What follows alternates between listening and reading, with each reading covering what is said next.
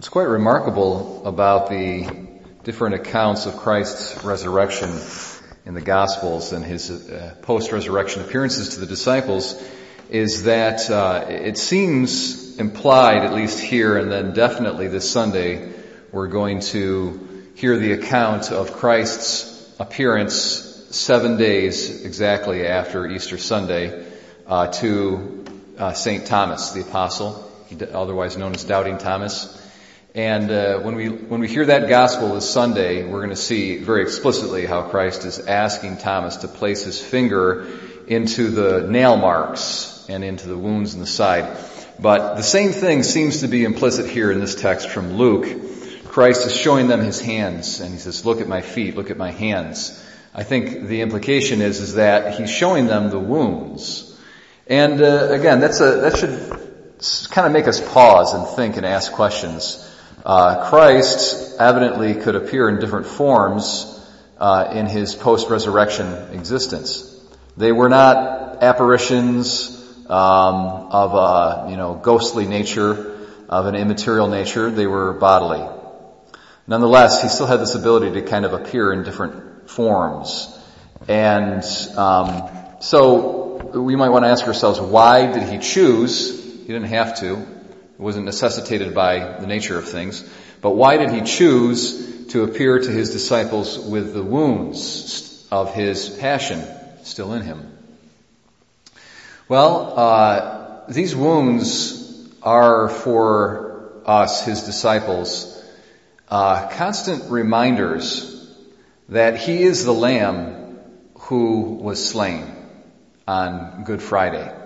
And so he is risen from the dead and victorious over death, and yet these wounds are here constantly with us to remind us that he overcame the passion. The passion was journeyed through for our sake. It was endured, it was embraced for our sake. And Christ is now present, having passed over, like I spoke about yesterday, having passed over to the Father. He is in the Father's presence, as it were, showing his wounds to the Father, always being an intercessor for us with the Father. In effect, as it were, saying, "See these wounds? Remember what I endured.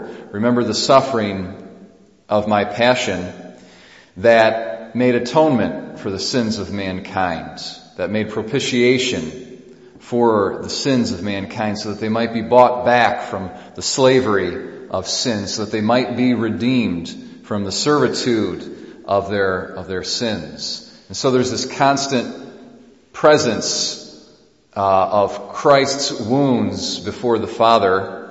So the wounds are for our sake, but they're also, in a certain sense, they're for the sake of the Father. They're for the sake of this incredible mediatorial intercessory role that Christ plays between God and mankind.